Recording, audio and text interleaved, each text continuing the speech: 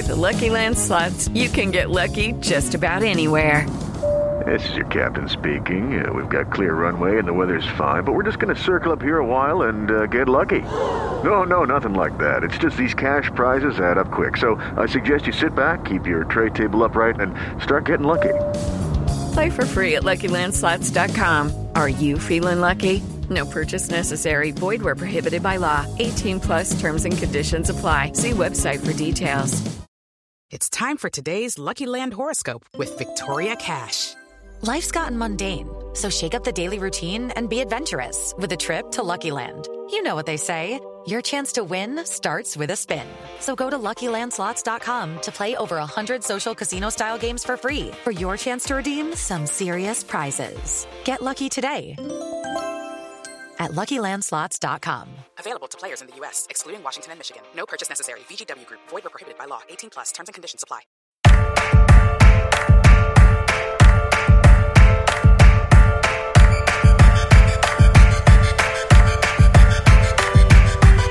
I'm in this world and they made me a monster. All right, welcome back to 32 Fans. Is that how Chester does it? I'm never the host. Even if I hosted a show that was called the Akiva Wienerker Podcast, I would still I'd get someone else to be the host and I'd just be the guest.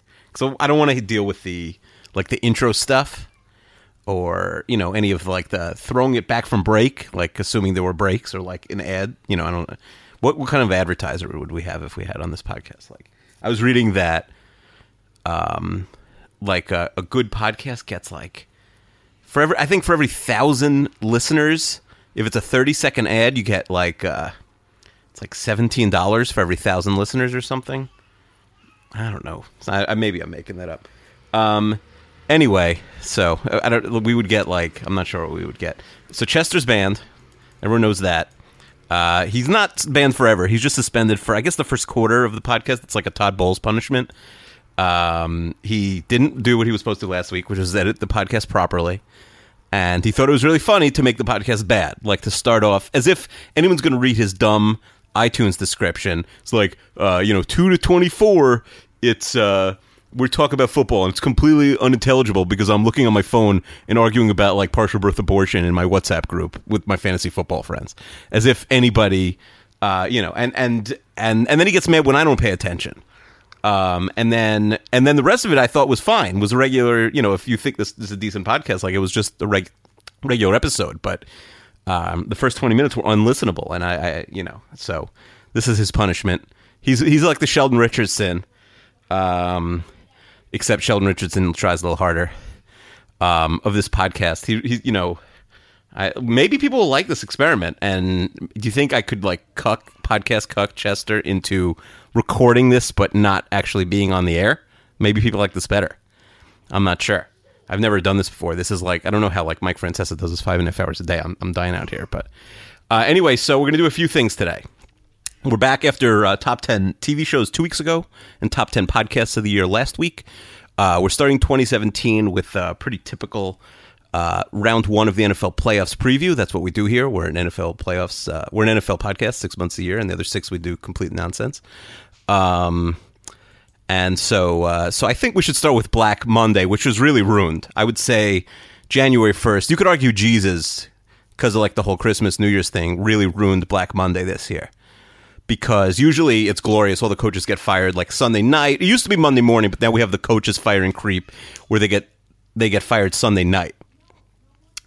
And now it's creeped up to Saturday night. They get fired before the games, and Rex got fired the week before because he asked the owner what his status was, and I guess once the owner told him he wasn't being rehired, there was no way to keep him. So we got 6 job openings, and the Jaguars, that's been open for a while. We got the Bills, we got the Rams. We got the 49ers, the Broncos, and the Chargers. I think the Saints are playing hard to get with Peyton. They owe him a lot of money, so I don't think they'll fire him because they don't have as rich of an ownership as all the other teams. Them and maybe the Packers. There's a couple teams that really don't have a lot of money. Buffalo. To me, I think they're trying to goad the Rams or anybody. I mean, the Chargers, somebody into the Chargers with Sean Payton would be interesting, into trading for Peyton. You don't have to give up much for him. You just have to agree to pay his contract. I'm sure they would take a late round draft pick. So that would be interesting. And then, so I think he'll go. I think Pagano's going to get fired. I'm not sure why he hasn't been fired yet, but it would surprise me if he makes it through today. The Jets already announced they're keeping Bowles. Bill O'Brien. The thing about Bill O'Brien is that he's favored. They're 3.5-point favorites to beat the Raiders. So if he wins a playoff game, there's no way he's getting fired. It would be a weird firing. He'd be one of those guys. I do think he'd get another job. Although the problem is if all the jobs get filled this weekend, there may not be enough jobs left for Bill O'Brien to get a gig. I think that's it for the coaches being fired. Who else? I really didn't like Doug Peterson, but that was year one. I'm not super impressed with what's going on with the Eagles.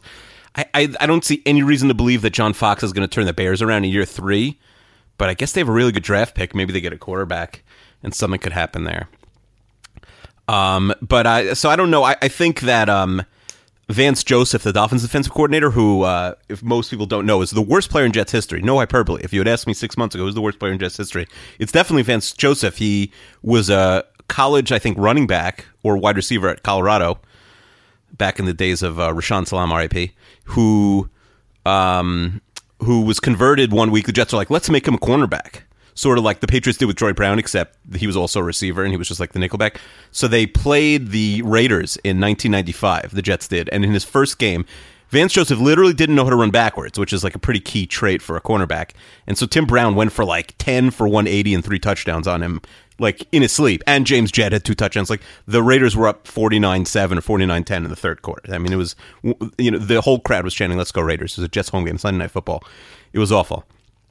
So I think he's going to get a job. I think Harold Goodwin, the Cardinals offensive coordinator, is going to get a job. I think Anthony Lynn for the Bills. It was a big, obviously, I think he gets that job for sure if the Bills beat the Jets. The problem is it was one of the worst losses of the year for any team. The Bills losing to the Jets, 30-10. It was 30-3 for until a late touchdown. I just think the Gillislee not picking up the kickoff could cost Anthony Lynn that job. He's also a minority candidate. He's going to get a lot of interviews anyway. I think maybe he gets that Bills gig. There aren't a lot of exciting people out there. Like, nobody's going back for Chip Kelly. Gruden's not coming. There's really not a lot of interesting people. Mike Shanahan's always trying to get himself a job, but I mean, he would be fine if someone hires Kyle Shanahan. And I think someone probably will. Although it is hard sometimes for the guys who are still in the playoffs, the coordinators, to get a gig because maybe you won't wait for them in case they don't leave. But a Kyle Mike package is good. I really like all the guys who are saying that they're packaging themselves with Gus Bradley. Like, that's a punishment for me. That's like a threat. Like, you better be freaking Bill Belichick if you're packaging yourself with Gus Bradley as your defensive coordinator. How am I doing, guys? Let me know. Tweet at me. Tell me how I did. I think we could end Chester's punishment now. Chester, you around? Can you hear me? I'm not even sure if I'm recording, by the way. Like, this is all Chester's domain. I have no idea if I've been talking this whole time. I didn't check Zencast or anything. Chester, you listening? Well, he's not even listening when... Ooh, I was going to say, you're not even listening when we're on. I don't know why you'd be listening when it's just me. But did you hear everything I had to say? I don't respect your authority here, so I protest that suspension. Well, but was I good? Was that fine? Or do we have to cut that? I think that was fine. No, you were terrible. You have to be carried by me. Jeez. What do you think would happen if I quit the Seinfeld podcast and you took over? Do you think it would get more popular, less popular, or basically the same? I can't imagine I'm very popular in Rap World because I'm known as somebody who doesn't like Survivor. So, well, I don't think you're known. I think that's your first mistake. Assuming that you're known. Anybody knows who I am. Or once they discovered that, they'd be. By the way, do you know how crazy I am? I went through. We got a tweet from somebody asking about something about last week's podcast, and I just happened to I don't know that name, or I knew that name. I happened to notice he didn't follow me, which is fine. You don't have to follow me, but it came through you. So it occurred to me that this person followed you and not me, like an RHAP fan who listens to this podcast. To me, that's an insane person move. To follow only Chester and not Akiva. That's a much better tweeter than you. That's I do rarely tweet. I am very bad on Twitter. But I feel like throw me some love. I mean, 123 podcasts last year. I tweeted 112. It's 123. So did the guy follow you? Well, I told him I wouldn't answer his question till he followed me and unfollowed you. Yeah. And he followed me. He did follow me. I don't believe he unfollowed you. Yeah, but so I went through. I don't think so. Steve Chester. And you're a dictator. You don't care. Well, that's why I quit the Pool of Pools. Do you I don't even want to talk about it. The Pool of Pools is going great without you.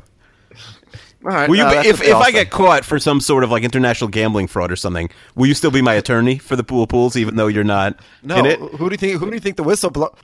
That's right. You're gonna come back to me Saturday like I want 2 free entries, or else I'm blowing the whistle. I could see you as like the big snitch. That definitely, you're the first suspect if someone tells. I think that I went through your entire Twitter list to see if there's other people who follow you and not me. Oh my god, you are obsessed. Yeah, I went through all of your. I mean, you don't have a lot of followers, so it wasn't so hard. And there's people like, okay, that's clearly your friend or like acquaintance, probably knowing you. But like, there were a few people who was like, you could tell by the mentions, like if they say, Big Brother Survivor, and they follow you and not me, I'm going to assume that there's something wrong with them, obviously, or like they accidentally like clicked the button and unfollowed me. I don't know, or maybe I blocked them and then they can't follow me. Have you ever blocked anyone on Twitter? No, I mute people. I mute people if I hate their political opinions. Have you ever gotten an anti-Semitic attack on Twitter? No. I should really put the triple parentheses around my name. Well, you've never mentioned Trump, I think, on Twitter, probably. So I've mentioned him a bunch of times, but I'm also like, maybe people don't realize that Kiva Wienerker is Jewish. I'm not sure.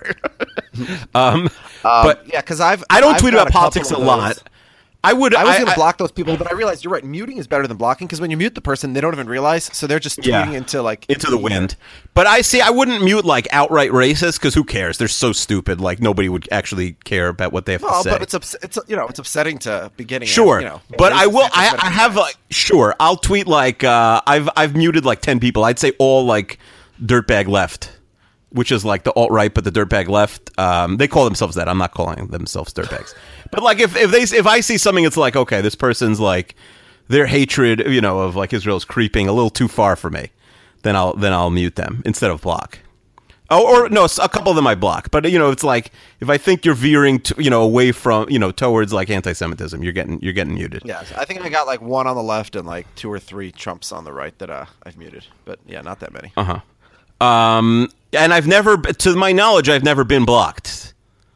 Although I don't know how, there's no stat to find out if you've been blocked. But yeah, you can't find out. Yeah. But I don't think I've ever been blocked. And if I am, it's like, it might take me a while to what?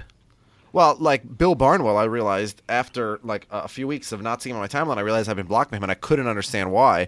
Yeah. And the only thing I could think of was I had tweeted at him. This is the benign thing I tweeted at him that got me blocked. I said, this is right when the Vikings hired Zimmer. I said, do you know of any research indicating whether head coaches that come from defensive backgrounds are more or less aggressive than head coaches that come from offensive backgrounds? By the way, that's way more than 140 characters. That's probably why he blocked you. But the hypothesis being no, I remember because you asked me to ask him to unblock you. I think you asked a bunch of people to ask why he blocked me. So I sent him an email. The only thing I can assume is my mention was in the middle of a bunch of troll mentions, and he just went. Sure, but he's a big blocker. Did he respond to you? By email? I emailed. He didn't respond, but he unblocked me. Okay, that's fine. Fine. Like he gets a lot of hate. I think there's a lot of irrational football fans that, like Aaron Schatz, he's like all day long is complaining about people. Everybody who always say they hate his team. assumes that public people on sports hate their team. Right. I've never assumed that, but probably because I'm a New York fan, I just assume that they you hate your own teams also. Sure, that's true. Jets and Mets fans. No one can hate our teams more than we do. Yeah. I think but he, like, if you search him and block, he's one of the biggest blockers in the game. He's like the Mutombo of Twitter. Also, but I would never. Yeah, but Barry has millions of Twitters and millions of Twitter followers. That's different than Barnwell probably has like 100,000. All right. So what did you discuss before I came on here? You talked about Black Monday or the Black Monday creep that already happened on Sunday. In the previous couple of weeks. Correct. Black Monday. Do you have any other thoughts? Who else is going to get fired? Who's going to get hired? You're the one who's obsessed with that. The who's going to get hired is more interesting to me, but obviously there's openings that we didn't expect, like the Broncos opening. Right. I assume that's got to be the top opening available. Oh, sure. Right? Yeah. I mean, because they don't have a quarterback, but they could get Romo if they snap their fingers for sure. Or they could get, Tyrod Taylor if they snap their fingers. Like, Tyrod Taylor and the Broncos makes them, the third best team in the AFC next year automatically. It's mind-boggling what the Bills have done, why they decided Tyrod Taylor, their offense was not the problem. The problem is Rex Ryan showed up and their defense went from, like number 4 in the league to number 20-something. So, the defense is where they need to improve. Their offense is fine, especially given the fact that Taylor really had no weapons on the outside, except for Sammy Watkins 3 games a year. Yeah, I mean McCoy is a weapon, but right, more of a running weapon. Although he's a good pass catcher. No, I agree. Tyrod Taylor, you could make a case. We rank the quarterbacks. Where do we have him? Like 18th ish 20th, something like that. So the end of season Chester quarterback rankings, I have him at number 11. Yeah, I don't think he's that high, but he's I don't think he's really the 11th best QB, but he's definitely like 15, 16 at least. Yeah, he's not the problem. Even if you hate him, like he can't be worse than 18. Like he's definitely better than, the guys who are like in the 20 range, which is like Tannehill and Cutler and all those guys. Yeah. All right. So before we talk about the individual matchups, do you want to do NFL awards? Sure. Yeah, let's do awards. We talked about this a little bit the last few weeks, especially the MVP. But I had put together my ballot. Of course, I'm not a voter. Only the AP votes. There's only I think 2 votes. There's like 50 votes total or something for NFL 50 votes total. Very strange. They've never changed it. Historically, there were no official NFL awards. There were just a bunch of different organizations that gave them. And then over time, the AP sort of became the default most official. Right. Well, I think UPI, which was like that's why there used to be split national championships in college football. Yeah. Because there were multiple. There was 3 polls. I think there was like but now there used to be like 4 MVP awards, like NFL PWA or like Pro Football Weekly, so something, and UPI used to give an award. A few different ones. Yeah, there's one out of this organization based out of Philadelphia who, shockingly or unshockingly, almost every year an Eagle got it, or like a former Eagle. So like in 1998, they gave it to Randall Cunningham. Is that why Mark Mosley won the MVP, or was he not even the Eagles kicker that year? He was in Washington. He won the AP. He won the AP MVP. Right. I mean, really, that needs like its own 30 for 30, to be honest. Mark Mosley, the kicker, winning the MVP without even having a great year. I've tried to look into this so much. I've done a lot of research. Bill Barnwell's also really into it. He's written columns about it. It still makes no sense. There's no amount of information. Don't tweet at him about the column, though. He will block you. Let's start with the bad awards and work our way up. Okay, fine. All right. So how are we going to start? Well, do you want to do comeback player of the year? Because I don't have a lot of strong takes on that. Comeback player of the year, that's the equivalent, like in the NBA, like the 6-man award. I don't care about that. The 6-man award is not an award. What you're saying is a player who's not good enough to start. Any player who's good enough to start is a starter. So that's a stupid award to me. I'm guessing you hate the NIT then. Well, I like the NIT because the Gophers have been good in it. What about the bowls? You must hate like all the. It is insane that they're like, let's play the 42nd place game right before after the semifinals, before the national finals. Like, do you go home at night and watch those bowls or no? It depends. Last night, there's a guy in my fantasy league who's decided to pretend he's a Penn State fan all of a sudden, because that's a bandwagon you want to jump on. Are you talking about Stuardo? Yeah. Yeah, he's been pretending for a while at least that he's a Penn State fan. Well, since he moved to Pennsylvania, yeah. And he'll defend Joe Pa, no question, right? Oh, he defends Sandusky, totally innocent. So I would say, I guess he was on my fantasy team. I guess I'll give it to Jordy Nelson because Jordy Nelson ends the season as the number 1 wide receiver in fantasy football, as an example. That's crazy. And considering he was out all of last year, and also the fact that Aaron Rodgers, a lot of his turnaround has to be credited to Nelson because it was in Nelson's absence that Rodgers struggled so much last year. So Jordy Nelson led the league with 14 touchdown receptions. And so I guess, you can give it to him, but whatever. Right. I don't care. My comeback player of the year is Adam Jones. He stayed out of trouble the whole year, and then he came back to jail just today. Comeback player of the year, Pac-Man Jones. It's funny because he did like 4 different things that he was arrested for, but the only one that's actually a felony is that he spat at a nurse in jail after he was arrested. Yeah. So that's assault with a, so bad job by Pac-Man Jones. We call him Pac-Man again, right? He's not Adam anymore. Yeah, if you're in jail, you're Pac-Man again. You were Adam when you were keeping yourself clean. Now don't, spit in a nurse's face. We're calling you Pac-Man. Yeah. Have you ever spat in someone's face or been spat into? Yes.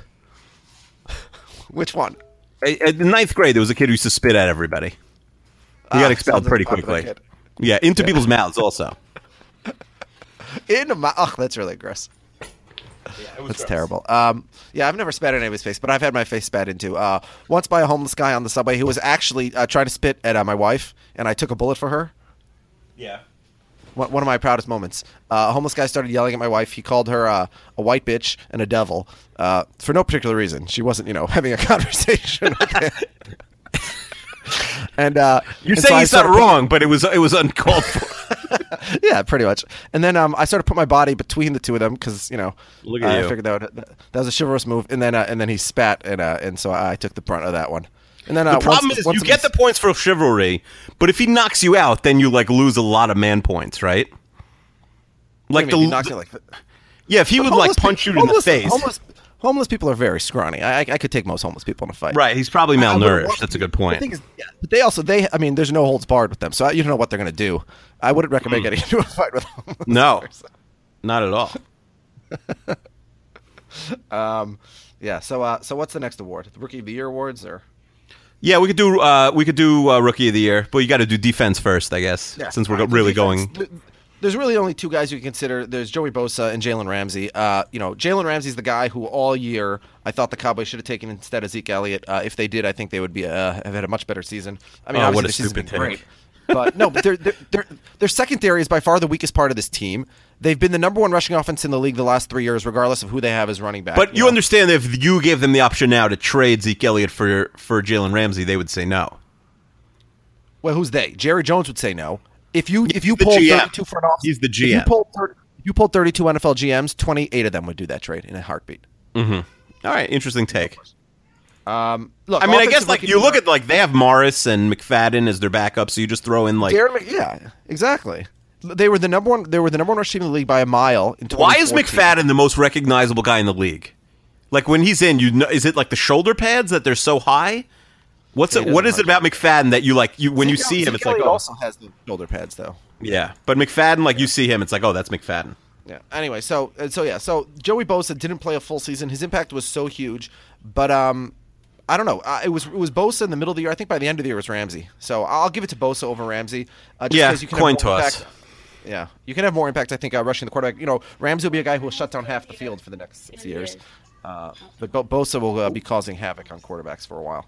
And it's really sort of those dynamic guys who can both rush the passer and play the run game that have become sort of the elite defensive players. Like the Von Millers, the Aaron Donalds, guys like that. And I think Bosa is definitely the next one in that group. Yeah, I'll give it to Bosa, but it does either one is totally fine. All right. And offense, obviously, it's Zeke, right? I mean, I shouldn't say obviously. There's a lot of contenders. Obviously, there's Prescott, there's Wentz, even there's Jordan Howard on the Bears, Michael Thomas on the Saints. What about the Titans tackle? He's really good. Yeah, Conklin, he was really, really good, and obviously the Titans' running game was elite all year. Yeah, I go Dak Prescott here. Oh, really? You give it to him over Zeke? I think I give it to him over Zeke. We've seen this song before from like DeMarco Murray, and I just think that almost anybody, like obviously you got to stay healthy. But first of all, Elliott got much worse as the season went on because they overused him, which isn't totally his fault, but. I just think that we've seen Cowboys running backs have ridiculous years. Their offensive line would lead anybody. Yeah. Yeah, that's fair. I'm going to give it to Zeke. Statistically, he was the second best running back in the league after David Johnson. Although Le'Veon Bell missed 4 games between his 3-game suspension and then resting at week 6. Although Zeke also rested at week 17. All right, Coach of the Year. It's either Garrett or Belichick, right? Or do you want to go Del Rio, maybe? I think I would actually go Gaze. I mean, he took such an uninspiring team to the playoffs. God. Well, name me a good win they had all year. All right, they beat the Steelers at home. That's it.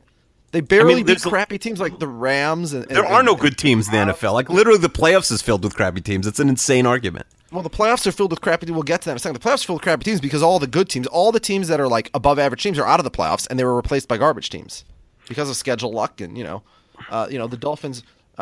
the NFL NIT this year would definitely be the most competitive of all time, right? Cardinals, Panthers, Titans, if they had Mariota. I make my power rankings every week, and then I look at 2 statistical power rankings, DVOA and FPI, Football Power Index. But Football Power Index of the top 12, which would be ostensibly the playoff teams, 5 of those teams are not in the playoffs, which is kind of crazy, right? It's basically 50-50. The Broncos, the Cardinals, the Saints, the Vikings, and the Bengals are all playoff caliber teams according to FBI. If you want to bring DVOA into this, then you have to add the Eagles and Washington and the Ravens. And so all of those teams are better than... I mean, listen to how bad these playoff teams are. Houston, who I have 26 in my power rankings, DVOA has them 29. Houston is the 4th worst team in the league. But how many... Do you have someone... What do you have in the division over them? Tennessee and Indy are better than them in the division? Yeah. Oh, for sure. Houston and Jacksonville are head to... Houston's the worst team in their division according to DVOA. I think they're a smidge better than Jacksonville, but they're basically... By the way, if Mariota's healthy and they win that Week 16 game and they make the playoffs... Yeah. I mean, that he would win. Then they'd probably beat the Raiders, and that would be really exciting. Yeah, I mean, everyone's going to be jumping all over the Titans for next year. I mean, Mariota in a good line, that's going to be exciting.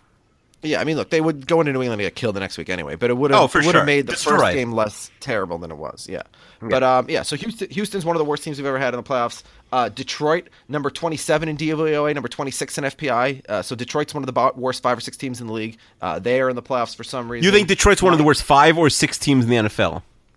According to both DVOA and FPI. According to every statistical analysis, yes. I'm not buying it. They have the third to worst defense in the league. They have like the second or third worst running game in the league. They're a terrible team.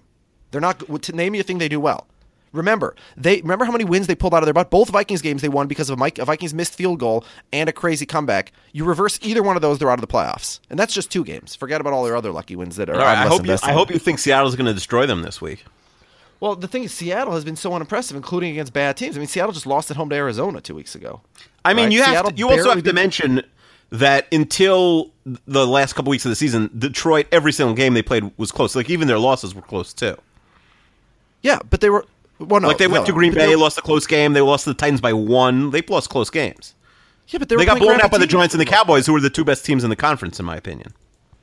Oh, my God, don't give me... Okay, so let's get to the Giants. And the Giants are another team that don't serve in the playoffs. 18th according to FPI. The Giants are not a good team. The Vikings are a better team than the Giants. They played, the Vikings killed them. Statistically, the Giants are a worse team. The Giants are not a good team. They have one of the worst quarterbacks in the league. They have one of the worst running games in the league. Their offense is one thing, which is Odell Beckham Jr. And the receivers dependent on a quarterback getting him the ball. Their defense is good, but there's a million teams with good defenses that aren't in the playoffs with bad offenses, whether it's Denver, Minnesota, Philadelphia, Baltimore, et cetera. Arizona even. The Giants are another crappy team. I think we're so desperate to find a good game in week 1 that we're all pumping ourselves up on the Giants. But the Giants stink. And then, the only reason that there's not more talk about how bad the Giants are, again, is because we have Detroit and Houston, 2 of the worst playoff teams we've ever seen. Plus we have Miami, who's a below-average team. And then plus we have Oakland, who, without their quarterback, is a below-average team. So, but wait, hold on. We were talking about awards. Let's get back to awards for a second. All right, so Defensive Player of the Year and then MVP. Okay, wait. So, Coach, so you're going with Adam Gase because the Dolphins... No, I mean, I'll go with Belichick, but if you want to do like a non-Belichick, like the same way Popovich could win it most years, like I'll give it to Belichick, and Gase would be my second. Does Belichick have to get a deduction for that letter he sent to Donald Trump? Not that he supported Donald Trump, but the fact that he wrote a letter that sounded like it was written by Donald Trump. I mean, I still can't imagine how that was actually written. It's incredible to read. Maybe he'll be asked about it media day in Super Bowl, and he'll ignore it and stare a bullet through the guy. Yeah, I'm going to give it to Jason Garrett, who I still don't think is a good coach, but they lost their starting quarterback and they won 14 games. So, yeah, I know I have no problem with Garrett, but his team is just loaded beyond belief. All right, so Defensive Player of the Year, who do you have? I don't know. It's tough. I like Von Miller, Khalil Mack, but he fell off at the end of the year. Really, the best player I think was probably Aaron Donald, but people don't like to give it to someone on such an execrable team. Yeah, I mean, you have to be, you would never give to, you talked about Khalil Mack. The Raiders have a bad defense. You would never give the the Offensive Player of the Year to a quarterback of a team on a really bad offense. So Khalil Mack, I think, has to be disqualified. He's a great player, but his defense isn't great. To me, it's Von Miller. You can make arguments for a bunch of guys. The Broncos missing the playoffs probably hurts him, even though it shouldn't because it's an individual award. Mm-hmm. Yeah, I give it to Von Miller. I mean, it's like when you play them, it's the only thing you have to be wary of at this point. I mean, the receivers have slipped, and the quarterback's not good, and the line's shaky, and the secondary's good, but, I mean, it's like he's a game wrecker. When you see him, you're like, oh, shoot. It's like every play is a nightmare. Yeah, I mean, I don't know what you're hating on their receivers. They had 2 1,000-yard receivers, and considering how bad their quarterback is, that's pretty the receiver, Demaryius Thomas is a really good player. They're just not with the passing game. It's not something that you lose sleep over. Like, oh my gosh, Trevor Siemian's going to shred us tomorrow.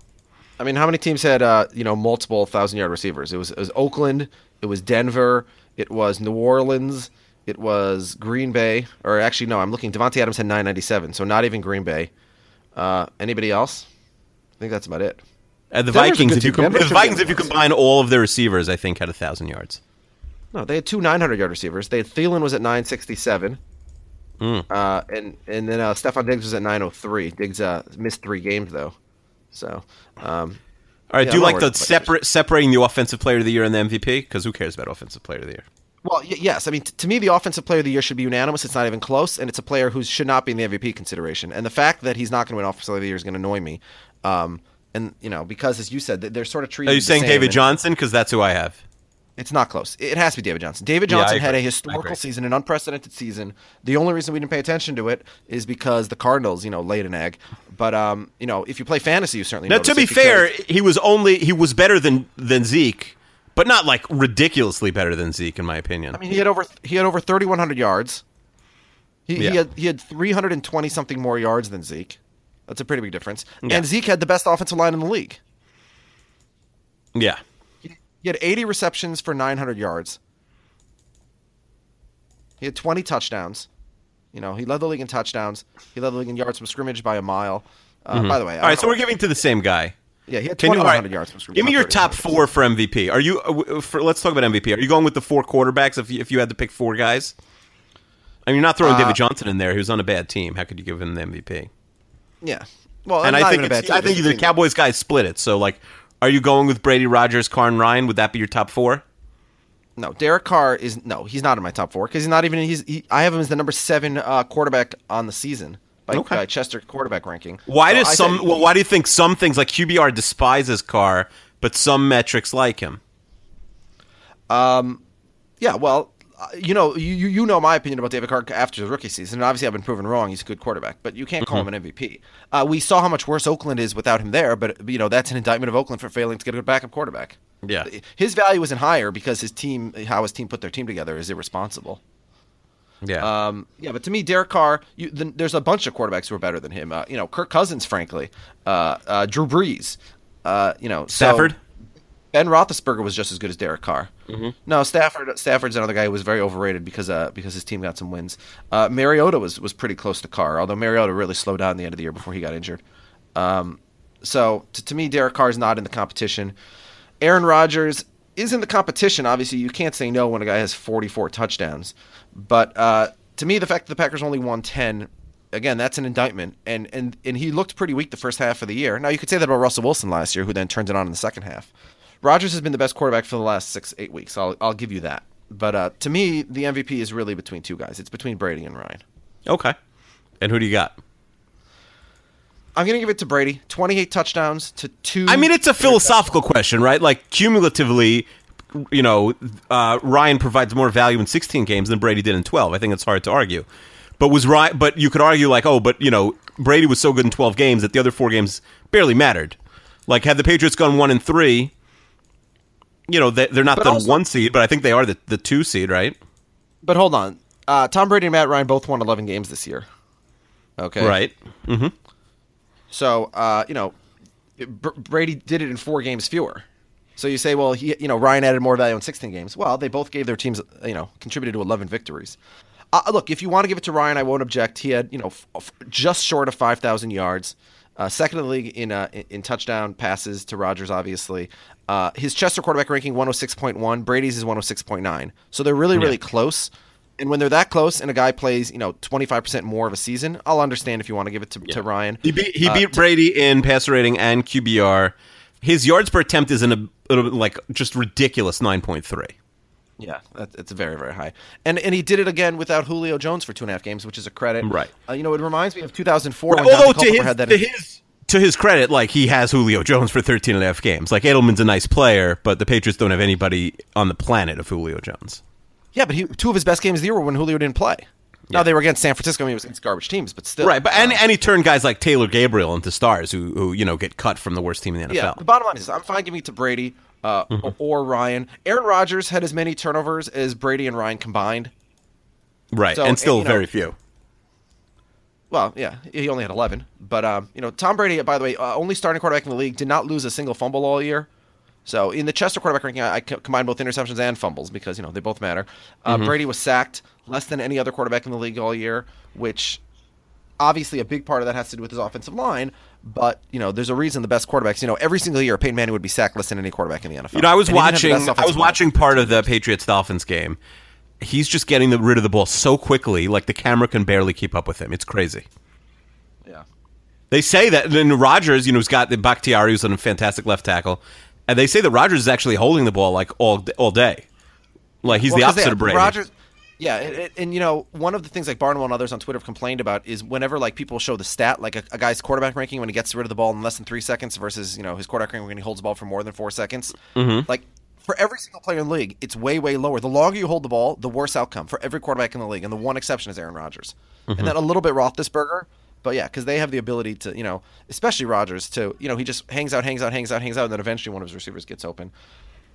Mm-hmm. Look, all right, so you're going with Brady. I'm going with Ryan, but we agree to disagree. Not a big deal. As long as it's one of those two, I'm happy. I will be really annoyed if somebody else. Oh no, Ryan is winning. Oh, let's make it quite clear. Ryan's getting almost every vote. The media, no, for sure. The media. I mean, Brady will definitely get a few votes. The problem is Rodgers won't get more than one.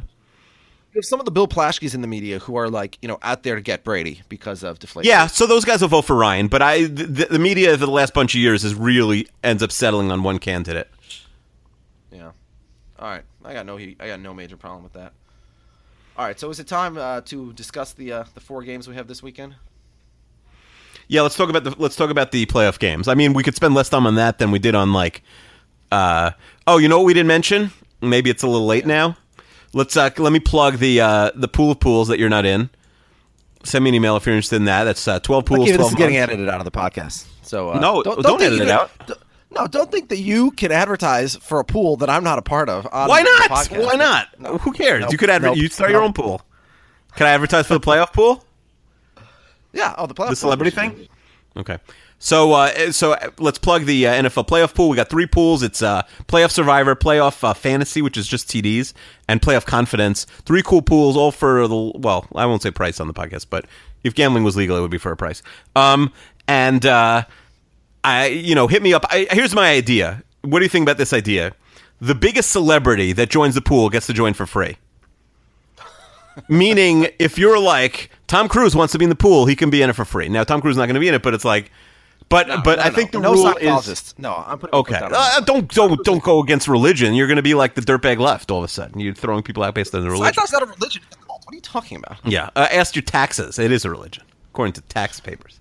I think that, but no reality people, because obviously we could get reality people. So if you're involved with reality TV, I mean, I guess if you're like Donald Trump and you're involved with reality TV, you could be in the pool. What if you're the executive? Wait, is Trump allowed in the pool? Show? Is Trump allowed in the pool? Do you let Trump in? He could be in the pool. It would be cool. Because the winner gets to come on the podcast. You want Donald Trump in the pool? Yeah. No, he's welcome on the podcast. We can't promise like a smooth ride, Well, no. The reason I say no is because Donald Trump famously does not pay money when he owes it. So he will not pay the dues. Well, what if we make him pay up front? I thought you were saying he gets to come in for free, though. Yeah, he's for free. But if a bigger celebrity, I'm not sure who'd be bigger than him. If like the Pope wants to be in our gambling pool, or like by hand size, or like how are we judging size? No, we decide the celebrity. So if you know a celebrity they want to join, they can be in. But if someone beats them, they're out or they have to pay. But no reality TV people because we have too many people with too much easy access to reality TV people. All right, fine. So that's fun. But if you're not a celebrity and you just want to join, email me or Chester or tweet me or whatever. Yeah. By the way, the one other thing we have to get to before we get into previewing this week's games is the 32 Fans Pick'em Pool, which actually is a pool that we can discuss on this podcast. In the semifinals, Mike Clark, who had the league's best defense all season long, who had taken down the 1 seed in the previous round of the playoffs, his defense was so good this week that he shut down himself. He forgot to make his picks, and he gets eliminated. Is that crazy? Oh. Did he? People left. Did he tell you why he forgot to make his picks? No, he just emailed me Sunday night, and he's like, "Oh my God, crap! I cannot believe this. I forgot to make my picks." And I hadn't even bothered to check to make sure everybody was making their picks because I thought, Yeah. By the way, a good commish would have noticed. I mean, you might not have noticed till after 1 o'clock games. I'm sure it would have been too late, but a good commish would have noticed. I would have noticed. Is it my job to notify him, though? Because maybe that's unfair to his opponent. Although his opponent sure wanted to win fair and square. Yeah, of course. Everyone wants to win fair and square. No. I always, in all of our pools, if someone hasn't picked, it's like 5 minutes before the deadline, I send an email. So you think as commissioner I should have noticed before the games and then told him? I mean, ideally, but certainly after the 1 o'clock games, you should have noticed. Yeah, I mean, by that point, it would have been too late. Yeah, so. What are you going to do? Yeah. Yeah. So anyway, so we got 14 seed Jonathan Shapiro against 15 seed Emily Easterly, and here's the fun little wrinkle, because they are the championship in our pool is the 11 playoff games, so they have to predict the 11 playoff games. Okay. And if they are tied in all 11 games, because they were tied on the season coming into the playoffs. Yeah. What's the tiebreaker? Did we make a tiebreaker for that? No, I hate when there's artificial tiebreakers. If they're tied, they split the pool. So what's the fun wrinkle? Oh, just the fact that we could have a tie. Oh, that's not fun. A tie's like kissing your sister, which, I mean, I guess do whatever for you. It's okay. So let's get into the games. What was that? I don't know. You have a sister, right? I don't know. I've never met your sister. Was she at that wedding? I didn't meet her at all. She was at my brother's. Yes, my sister was at my brother's wedding. I don't know. Maybe there's like family drama. You're in the family. I feel like you could have torn the whole thing apart. Yeah. But by the way, at Emily and Jonathan, I hope you guys aren't going to hedge your split. Play to win, right? Yeah, there's not enough money in that pool, but the winner gets to be on the podcast. I'd like to know what they're. I mean, it's possible like neither of them is even slightly interested in being on the podcast, but if they are, they have a slot for their own show. I know Michael Clark, who lost in the semifinals, was going to talk about the 1998 Yankees for the whole time, which maybe God made him forget to pick, so we wouldn't have to do that. But also, Michael might be suspended from the podcast for his audio issues when we had him on to discuss the Patriots in the preseason. It's suspended from the podcast? Well, I don't know. He's got a You're suspended from the podcast. I know, anyway, I was already. So if Jonathan or Emily are listening, let us know what your topic is, or if you're not interested in coming on if you win. But it could be anything. Yeah. No, but it would be funny to like root against if one of them is like really boring or interesting or whatever. All right. All right. So let's get to these games. Let's go chronologically. Yeah, which is also the order of goodness of the games. Well, I guess you could swap 2 and 3 maybe, but clearly the worst game of the week, a game that nobody wants to watch. In fact, I'm not going to watch this game. You're not going to Shakey's Pizza? Oh, sorry, wrong podcast. Okay. Yeah. Houston favored at home against Oakland, kind of crazy. Houston just lost to a Tennessee team that had nothing to play for, and had Matt Castle. Yeah, Brock Osweiler has been announced as the starter for this game. I don't want to talk about this game. I don't want to have a guest talk about this game. I don't want to think about this game. The winner of this game will be murdered by New England. They'll probably be like 17-point underdogs in the second round. If forced to make a pick, I guess I'll pick Oakland just because. They won 12 games. I have to imagine at some point it wasn't just a one-person team, but who knows? What about you? You have anything to say about this game? No, we spent the entire year joking about that this ESPN 435 game is going to be abysmal, right? Yeah. And this is even worse than our wildest imaginations. It's beautiful. Yeah. I will watch it, although I'm not committing to watching the whole thing, Yeah. Like maybe the second half, or maybe I'll fall asleep because it's late here in the first half and I'll watch the rest of the morning. There's just no outcome the problem is like, who cares? If it's exciting in the fourth quarter, I have no problem watching it, but I have no stakes in it at all other than gambling stakes, and I'm like I'm a crazy person with gambling. I don't need to watch the end of the game. Like it's, I'm like Billy Bean, on the tread, except I'm not on the bike. Billy Bean in like a dark clubhouse on the exercise bike doesn't need to watch the playoffs because like his stuff doesn't work in the playoffs. I don't need to watch my gambling picks.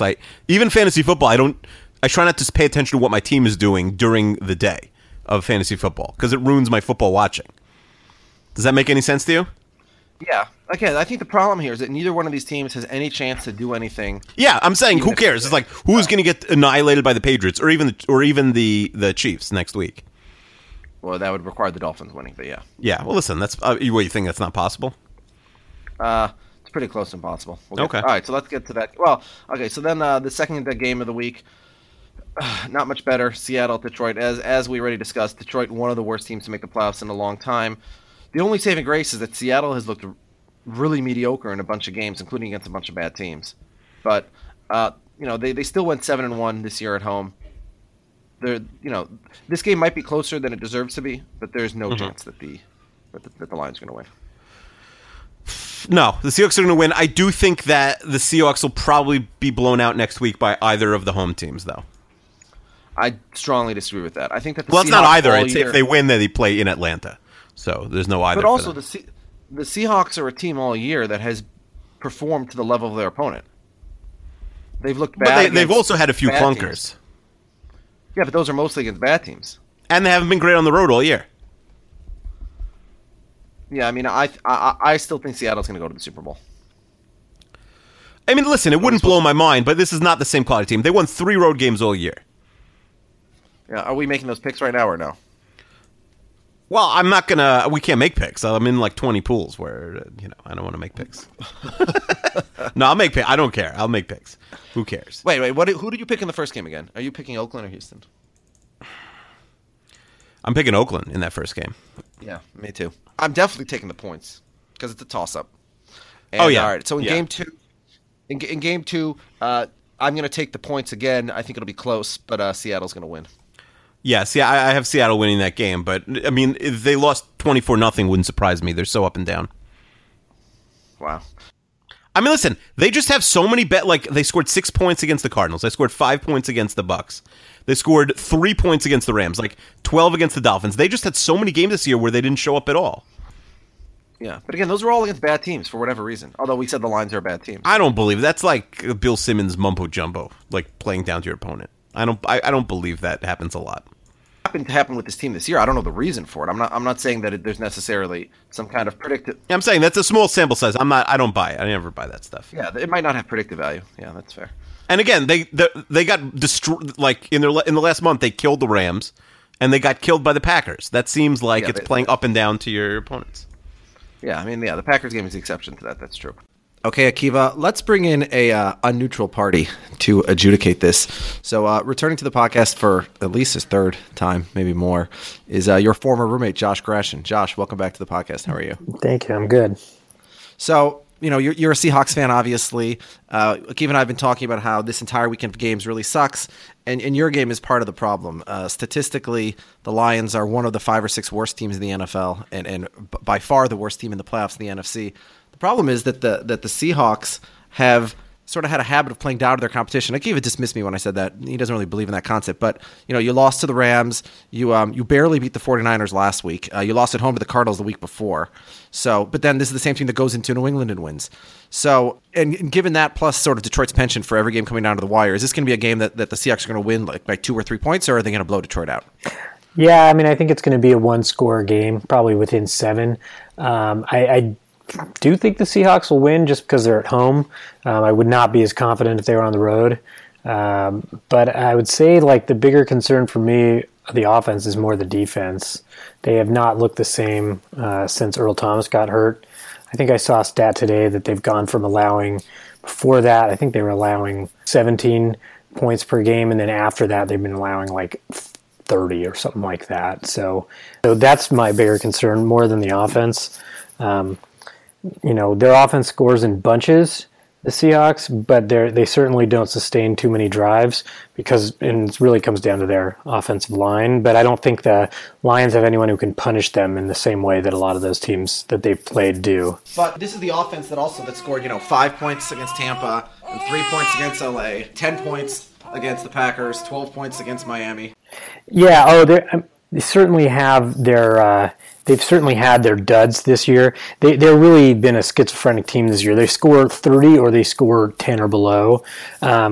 One thing from following the team pretty closely is that they usually are in the biggest trouble when a team has good interior rushers. Their guards are absolute garbage this year. Their tackles are bad too, but their guards are even worse.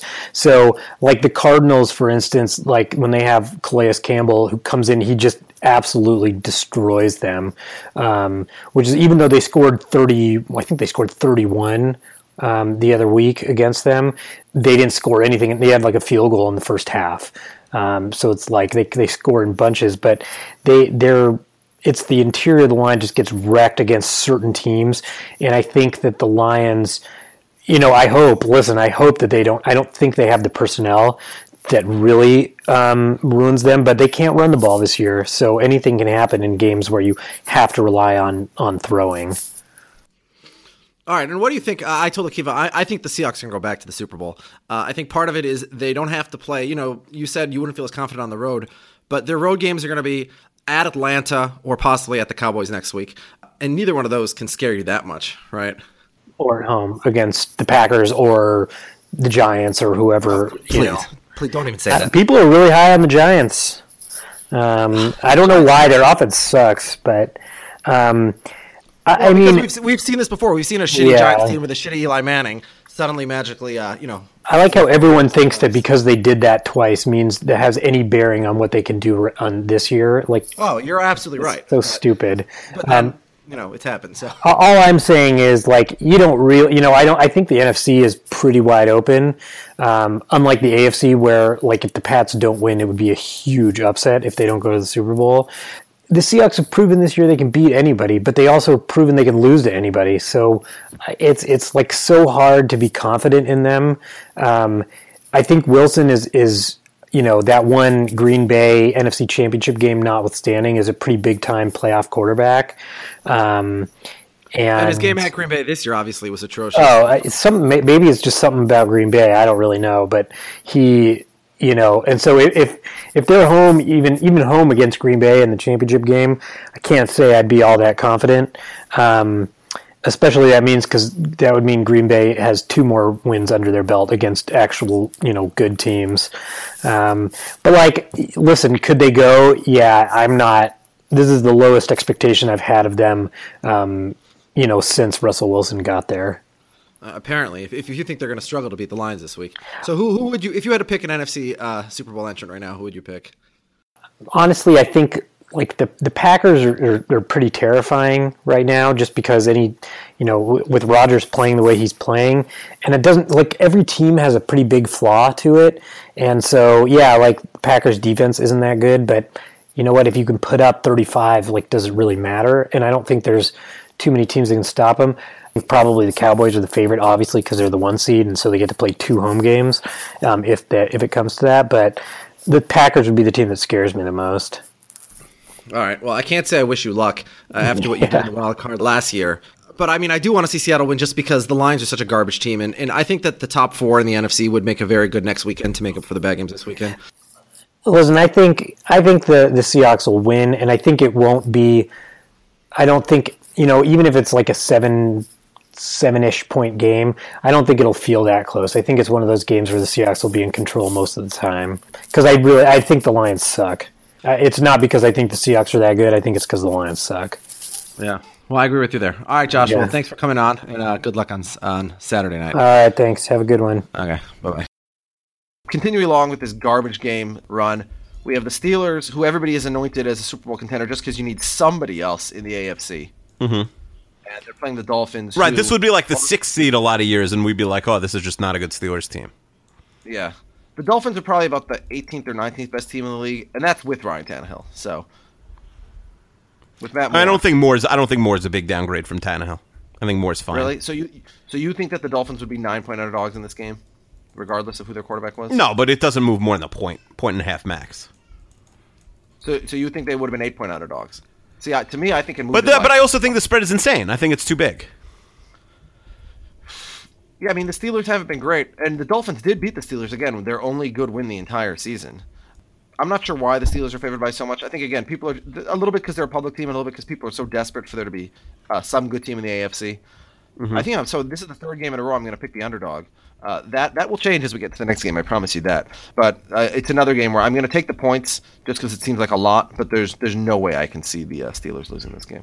Mm-hmm. Yeah, I think it's going to be very close, but I'll pick the Steelers by a point. Dolphins definitely cover. Oh, wow. So you think these teams are net? Oh, yeah. Listen, I've been on the Dolphins bandwagon since the summer of 2015. Why would I get off now? That is true. Don't point out that I've gotten off already.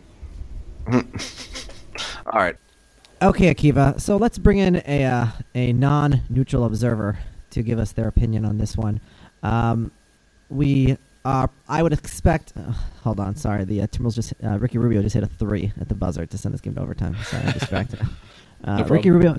I'm watching the Timberwolves 76ers game of real winners as this is happening, and when Ricky Rubio hits a shot, you got to stop and appreciate because it's a rare occasion, especially at the buzzer. But all right, back to what we were talking about.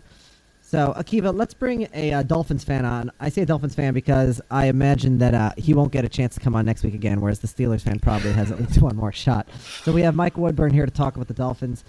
Mike, you're flying under the radar a little bit, the Dolphins, as sort of a mediocre, crappy, possibly undeserving playoff team because there's so many of them this year. There's obviously Houston is a worse team. Detroit's a worse team. Oakland, without Derek Carr, might be a worse team as well. So the Dolphins slide in there, and nobody's really sort of disrespecting them as much as they possibly should. But this is a team that you look at their schedule. The only impressive win they had the entire season was, conveniently enough, against this week's opponent, the Steelers. That was the 30-15 game back in October. Other than that, you don't have a single win all year against a good team. You don't have a win all year, even by more than a touchdown. And whereas you've been on the wrong side of a bunch of blowouts. Obviously, last week against the Patriots was pretty bad, but a few weeks before that against Baltimore, the game that at the time you lost, it looked like you were probably that was an elimination game. So the Dolphins are here, but it hasn't been that impressive of a season. And so tell me, how do you feel about having made the playoffs? Are you or is your attitude, we'll take it anyway, we can get it? Well, both. I do agree, I'll take it any way I can get it, but I actually would disagree that it's not really been an impressive run. The reason I say that is I've watched this team, this crappy team. Oh, my God. The Sixers just hit. There was 1 second to go, and the Sixers hit an alley-oop at that buzzer. Oh, the actual buzzer. So, Timberwolves lose. All right, sorry, go ahead. No, you're good. So what I was saying is I disagree in the fact that, they're not impressive wins, or it's not an impressive season, or it's not an impressive run for the playoffs. I've watched this team for a long time, and I've seen them play down to their opponents, play up to their opponents, but primarily I've seen them absolutely never be able to finish a game. And this year, with the first-year head coach Adam Gase, for the first time, with a roster that I think is deprived of talent from top to bottom, they're finishing games. They're playing close games. They actually had 2 decisive wins. Thank you very much. Not just the one. They had the Steelers. The 30-15. The game whatever against that the was. Jets. Sorry. Exactly. The mighty Jets. I forgot about that one. My apologies. No, I'm joking. So we're playing close games, and we're winning close games. We're also losing some close games. Last couple days ago when we played the Patriots, the scoreboard makes it look worse than it is. We were down 20-0, and then we came back 20-14. We were driving down the field, to make it a one-score game, and the Patriots do what they do. They close the game. They won. Yada yada yada. But every game this year has been. They fought hard, and it's something that I haven't seen this team do in a long time. So, I agree with you. We're not a strong contender for really even winning one playoff game, but this team is different in the terms of I've seen them win things that they never would have in past years. Well, let me ask you another question. Is there any chance Ryan Tannehill is going to play in this game? Yeah, there is a chance. It comes down to really if he's going to actually practice this week, which I think he is. He's been rehabbing like crazy, and he's making a good case for himself. But my personal opinion, I think Adam Gase is going to sit him and play it safe, not to ruin anything for the offseason or next year. So I think we're going to roll with Matt Moore, but there is a chance. All right, so you're saying there is a chance. Vegas does not seem to think so. Vegas has this as a 9-point spread, which is the biggest spread of the week, and that's even bigger than Seattle's giving Detroit. So not a lot of respect over there. What's your prediction for this game? I would say my prediction is a Steelers win. Unfortunately, I'm going to go 31-24 Steelers. I think that whenever they get a lead, they're going to hold on to that lead by running the ball with Le'Veon Bell, by just controlling the offense through and through. Our defense is really weak, especially in the middle of the field. Our linebackers can't cover that side for anything. And I think the Steelers are going to take advantage as soon as they get a lead and ride it from there. All right, and since we have you, I guess I'll ask you sort of longer term looking at this team. Akiva actually really seems to like Adam Gase. He thinks that he deserves a Coach of the Year consideration, which is a little more credit than I'm willing to give him. On the other hand, Tannehill, coming off the 2014 season when he was so promising, last year was really bad. This year was better than last year, but still can't give you, too much confidence that he's really a long-term solution at quarterback. So, assuming that you do lose this game 31-24 or otherwise, as a Dolphins fan, how do you approach the offseason? Well, I've gone so back and forth so many times with Tannehill in particular. Games where, he has an amazing comeback, like against the Rams, but, he played like crap for, the first 55 minutes of that game. And then games like the 2014 Broncos game, again, he plays amazingly. And then, there's just so many times in between where, he does nothing when he should be, dominating. So Tannehill's kind of a mystery. Where I stand on the guy is I think we have to stick with him. I think that we have too many holes in the rest of the roster, primarily the defense, to really focus on, drafting a first-round quarterback or going after one in free agency and then, building him up, waiting another year, et cetera, et cetera. I think we have to ride with Tannehill. I think this year in particular, he proved that under the right circumstances, he can win. And Adam Gase, I think, is going to get the most out of him. Now, the most out of him meaning, in my opinion, he's going to be, top 15 at best. I think he's just middle of the road, and I think we can win with him, but we need to improve the rest of the team. So the way I would approach the offseason, I guess, is bolster up that defense. We've done good despite a lot of injuries, the linebackers, the safeties, the cornerbacks. So, just build on the defense and give Tannehill another year under this offense. I mean, he's gone through Adam Gase, Bill Lazor, Mike, boy, oh boy, I can't remember the guy's name, but his old college coach. He's gone through a lot of offensive coordinators, and I think that consistency will do him a lot of good. All right. And, we probably should have had you on the podcast a couple of weeks ago, actually, because we were ranking the top podcasts of the year for 2016, and you're a pretty big podcast guy, right?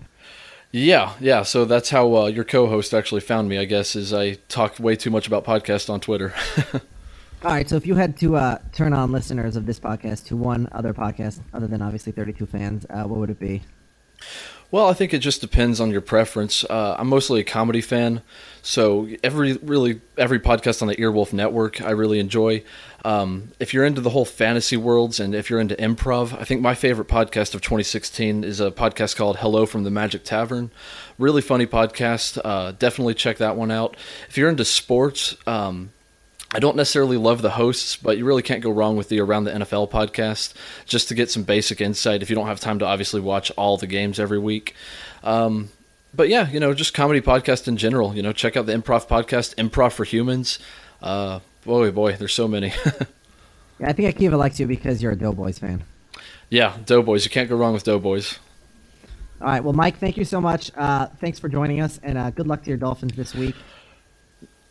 If they were to win, I assume Tannehill would definitely play the next week, right? Yeah, I would think so. I think this year is a little iffy, but I think if we win, which, fingers crossed, but we'll see. Well, all I got to do then is go into Foxborough, so no big deal. Hey, we can do it. I have faith in my team for whatever reason. Akiva hates the Dolphins because he's a Jets fan, and they've had this rivalry. But most of America hates the Steelers and the Patriots far more. So I think you will have a lot of neutral observers rooting for the upset this weekend if somehow you reach it next week as well. I hope so. And as far as Akiva goes, just tell him to take out the broom and look at the scoreboard this year, and we'll see him next year. No, but you helped him because at least by the second one for sure, he was rooting for losses. He was just looking at draft positioning by that point. So draft position. I mean, everybody talks about it, but hey, if you can't draft well, it doesn't matter. So there you go. All right. Well, Mike, thanks so much for joining us. All right. Hey, have a good one. Thanks. Okay, so then we get to the game of the week, and it's really by default because there is no other good game. As I said, the Giants are 18th in FPI. The Giants are not a playoff caliber team. One of the worst quarterbacks in the league. One of the worst running games in the league. They have a good defense, but not a great defense. They are going to get murdered by the Packers. This is the only game where I'm taking the favorite to cover. This is my gambling lock of the week, is this one. This is the only one I'm positive about. The Packers are going to cover. The Giants are going to get murdered. And of course, just like when they went into 15-1 Lambeau, or in 2007 in the NFC Championship when they went into, also as a big underdog, somehow the Giants are going to go into Green Bay and pull one out of their butts, right? The Giants are going to the Super Bowl just to piss us off and to piss me off in particular. So are we? But it's not going to be Giants-Ravens because the Ravens didn't make it. What's the matchup? And we're watching Giants-Patriots, so what's the matchup that we don't watch? Giants-Steelers? Giants-Texans? No. What if it was like Giants? Oh, and I hate the Dolphins. I would be rooting for the Giants if it was Giants-Dolphins. Giants-Raiders, at least good for the Raiders. Maybe Carr comes back for the Super Bowl. That's exciting. Giants-Texans would be unwatchable. Steelers, I'm sick of. Hold on. The Lions would be worse Chiefs? in the Super Bowl than the Giants, objectively. For me, the Giants would be worse, but right. If we're talking about the worst Super Bowl, in terms of fandom, not the worst game imaginable. Yes, Lions-Texans would be a bad game. Yeah. Or you could argue that like Cowboys Texans would be a bad game because the Cowboys the Packers are the team destroy I hate them. the most as a Vikings. Like Lions Texans could be close. Every game Lions play is close. So you're saying what is the Super Bowl matchup that I personally least want to see? I guess I least want to see Giants Patriots. I don't want to hear all the hype about those idiotic teams again. You have a really good chance to win the Super Bowl. Really? I mean, I wouldn't say really good. The Giants are going to be underdogs in each of the next 3 games. Yeah. So I'm picking the Giants to cover. That's my lock. You want to bet on that? We can bet on that. And I may pick them to win, but I'm not ready to pick that game yet. Well, when are you ready? Because this is when we're recording our podcast. Oh. Well, what do you mean? I'm giving this out for free. All right, I'm picking the Giants to win the game. Wow. What do you hate about the Packers? No, Packers are fine. The Giants are going to shut them down. Giants D is great. Right. Packers are going to run for 12. They're going to have Reggie Bush numbers, like 12 for -7 with big snacks. And how many yards are the Giants going to run for? I was wrong. I'll say mea culpa. Like, I thought that the Giants signing Damon Harrison was terrible because, like, anyone the Jets have stuck in there in the last few years has been dominant, including Snacks Harrison. So I figured, like, he's a product of the system and he plays literally less than half the snaps. It's a passing league. He literally just stuffs the run. But he's been so dominant that it still may long term not be the best contract because he's a big fat guy who's old. But I mean, he's just been incredible this year. Yeah. All right, Akiva. Unfortunately, we have to bring a Giants fan on, I think, to talk about this game since it's the only game this weekend that has even the slightest hope of being a decent game, in your estimation, anyways. I of course think it'll be a blowout for the Packers. Coming back to the podcast, actually for his second time, it is Jonah Sobin. Hardcore 32 fans will know that this is the second time on the podcast. Jonah, when I recorded a podcast on the AFC South from his basement after our fantasy draft, he pretended to be a Houston, Texas fan to predict some of their schedule because something happened to our Texans fan. But Jonah, you're actually a Giants fan, is that correct? I am actually a Giants fan, but I have to say I can be a very good Texans fan when called upon. Yeah. So are you one of those Giants fans who slurps the Eli Manning and doesn't acknowledge reality or statistics or on-field performance or any other kind of evidence? Besides my objectionable, slurping, I really hate that word. I think it's pretty gross. I do not slurp Eli Manning in any way, shape, or form. I think he's had an excellent Giants career. I think that any Giants fan will tell you he's been a great quarterback, probably the best in franchise history, clearly according to statistics, and nobody can take 2 Super Bowl victories, 2 Super Bowl MVPs away from him. But he's obviously had, a rough past couple of years. He's very much done, he's done great in Bob McAdoo's offense. He's certainly helped him rejuvenate his career a little bit, but by all advanced statistics, he's had a bad 2 to 3 years. His yards per attempt are down. There's some advanced statistic about turnovers created. I mean, it's very bad. That being said, I very much trust him in a big spot. He's come through over and over again, and this is a team that doesn't rely on him to do a ton right now. You say really only twice, 2007, 2011. They've never won a playoff game any other year in his career. Many times during those Super Bowl runs. He had to go on the road 5 out of 6 of those games, and he put up elite numbers. No, he didn't. In 2007, he averaged like 190 yards a game. They won because of their defense. In 2011, he had a couple of great games. I will give him that. In the playoff runs, he was great. He made great throws when they needed him to do. That 2011 game against San Francisco was one of the best games I've seen a quarterback play in my lifetime. All right, so let's talk about the here and now. It's been, I think, 6 weeks since the Giants scored even 20 points. Their offense has been, the running game has been abysmal. Their offensive line isn't very good. Eli's been a bottom 10 quarterback this year. It's basically just been Odell Beckham and then hope the defense can hold the other team to like 12 or 13 points. It's going to be very hard to do that to the Packers, especially the way Aaron Rodgers is playing right now. So I disagree with you. I was one of a couple of Giant fans that was actually rooting for the Packers. I think that the Packers have the Giants match up much better against the Packers than they do against the Lions. I think it's very difficult. I think it's very difficult. Oh my goodness.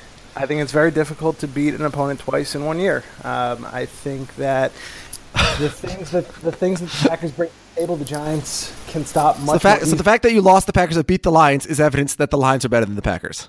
No, I didn't say that. I just think that the Giants match up better with the Packers than they do with the Lions. I think that the Giants, Okay, so the fact that the Packers beat the Giants and that the Lions lost the Giants is evidence that the Packers are a better matchup for the Giants? No, I think that the way the Lions win games is very similar to the way the Giants win games. And I think that the Giants... But they didn't win a game. They lost by 11 when you played them just 2 weeks ago. The Giants beat them. Yeah. Yeah.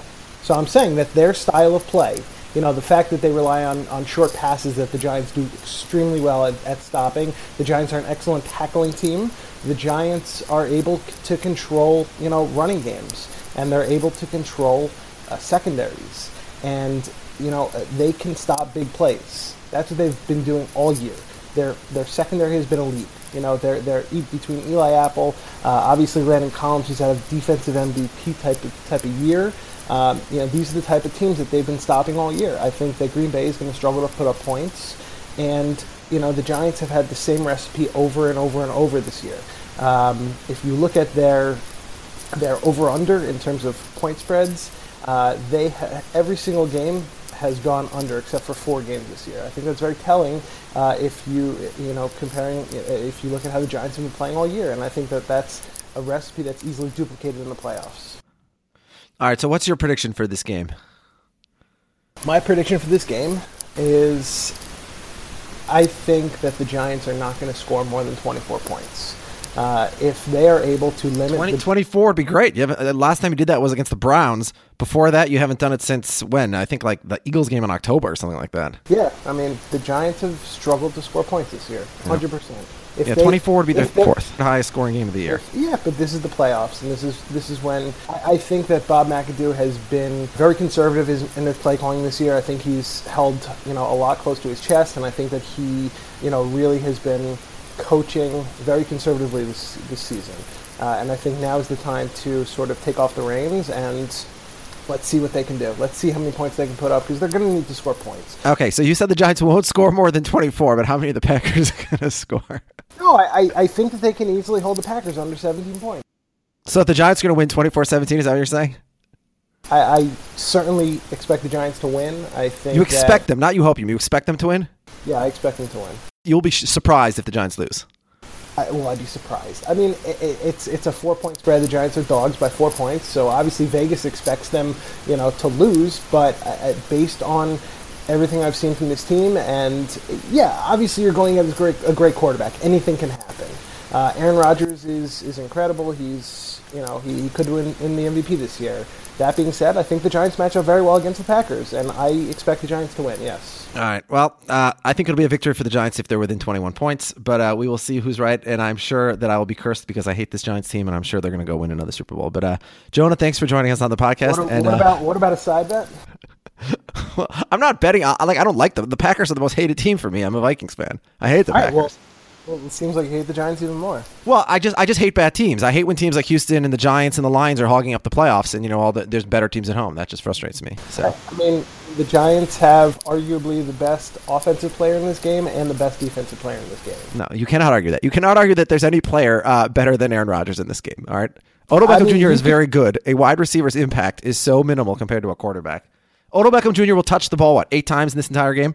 Yeah, and he can score on 4 of those 8 times. Okay. All right. Anyways, Jonah, my hatred for the Giants is growing with every minute. Alex, it's been a pleasure. All right, Jonah, thank you so much, and good luck for the Giants, and good luck for your fantasy team next year as well. All right. Okay, Akiva, so that was Jonah Sobin, who was the Rookie of the Year in my fantasy league this year. Yeah, first-time member, but the best of our 4 newcomers this year, far and away. Also, we forgot to discuss it when Jonah was on the air, but Jonah sent us an email this week, which I will read because I think it's pretty similar to what a lot of people tell us. He says, I was having dinner with a bunch of guys a couple weeks ago. Most listened to the pod. We were discussing content in general. Lots of people do football. What we like most about your show, we all came to the same conclusion. The tangents about stuff that isn't football. We'll be talking about something that happens in your life, whether it's family or kid-related. It will be very interesting. Then you cut off by saying no one wants to hear this. We all disagreed because, again, a lot of people talk about football, but not many people share this other side. And it's a side most of your listeners go through as well. Then gave some examples of some things, such as the Truckgate story, for example. So, Akiva, Jonah and some of our other listeners want to hear less football and more miscellaneous shenanigans, which is, I'm sure, something we can provide. All right, so that ends our Week 1 preview, our wildcard preview. We got 4 terrible games. The first game we don't care about, and the other 3 are going to be blowouts probably. Obviously, we disagree about the 4th one. I will say that I think next week we're going to have 3 good games. The Patriots game will be terrible, but the other 3 games will all be good probably. Yeah, the Patriots game will be like as bad as like the Patriots Tebow game, which was like one of the worst games ever a few years back. So while I can't promise that this podcast will be better, the games we discuss will be. Yeah, let us know how you think I did on my own. I imagine it's, like we should maybe make a Twitter poll. Like, did Kiva do great? Or like, should we just fire Chester? He was so great. Yeah. If people want to fire me, I'm more than happy to quit. We can't quit during the playoffs. What? If people want to fire me? Chester's This is our 99th podcast. 99 and out. I'm done. I will say Mike and Tom Eat Snacks was stuck on 99 for like a year before they did 100. Yeah. Should we do that? And then just come back out of nowhere? Somebody's got to let us know if they have a good idea for what we should do for our 100th podcast. Yeah, if you have a fun idea, fun guest, anybody, I'm all ears. We don't have any plans for next week, but next week's our 100th episode. I'd like to do something cool. Well, that's enough. That's enough out of you. Okay. Yeah, so the playoff pools, find the celeb for the playoff pool. Pool pools. All right, bye. With Lucky Land Slots, you can get lucky just about anywhere. Dearly beloved, we are gathered here today to... Has anyone seen the bride and groom? Sorry, we're here. We were getting lucky in the limo and we lost track of time. No, Lucky Land Casino, with cash prizes that add up quicker than a guest registry. In that case, I pronounce you lucky. Play for free at LuckyLandSlots.com. Daily bonuses are waiting. No purchase necessary. Void where prohibited by law. 18+. Terms and conditions apply. See website for details. Hello, it is Ryan, and we could all use an extra bright spot in our day, couldn't we? Just to make up for things like sitting in traffic, doing the dishes, counting your steps, all the mundane stuff. That is why I'm such a big fan of Chumba Casino. Chumba Casino has all your favorite social casino-style games that you can play for free anytime, anywhere with daily bonuses. That should brighten your day a little. Actually, a lot. So sign up now at ChumbaCasino.com. That's ChumbaCasino.com. No purchase necessary. VGW Group. Void where prohibited by law. See terms and conditions. 18+.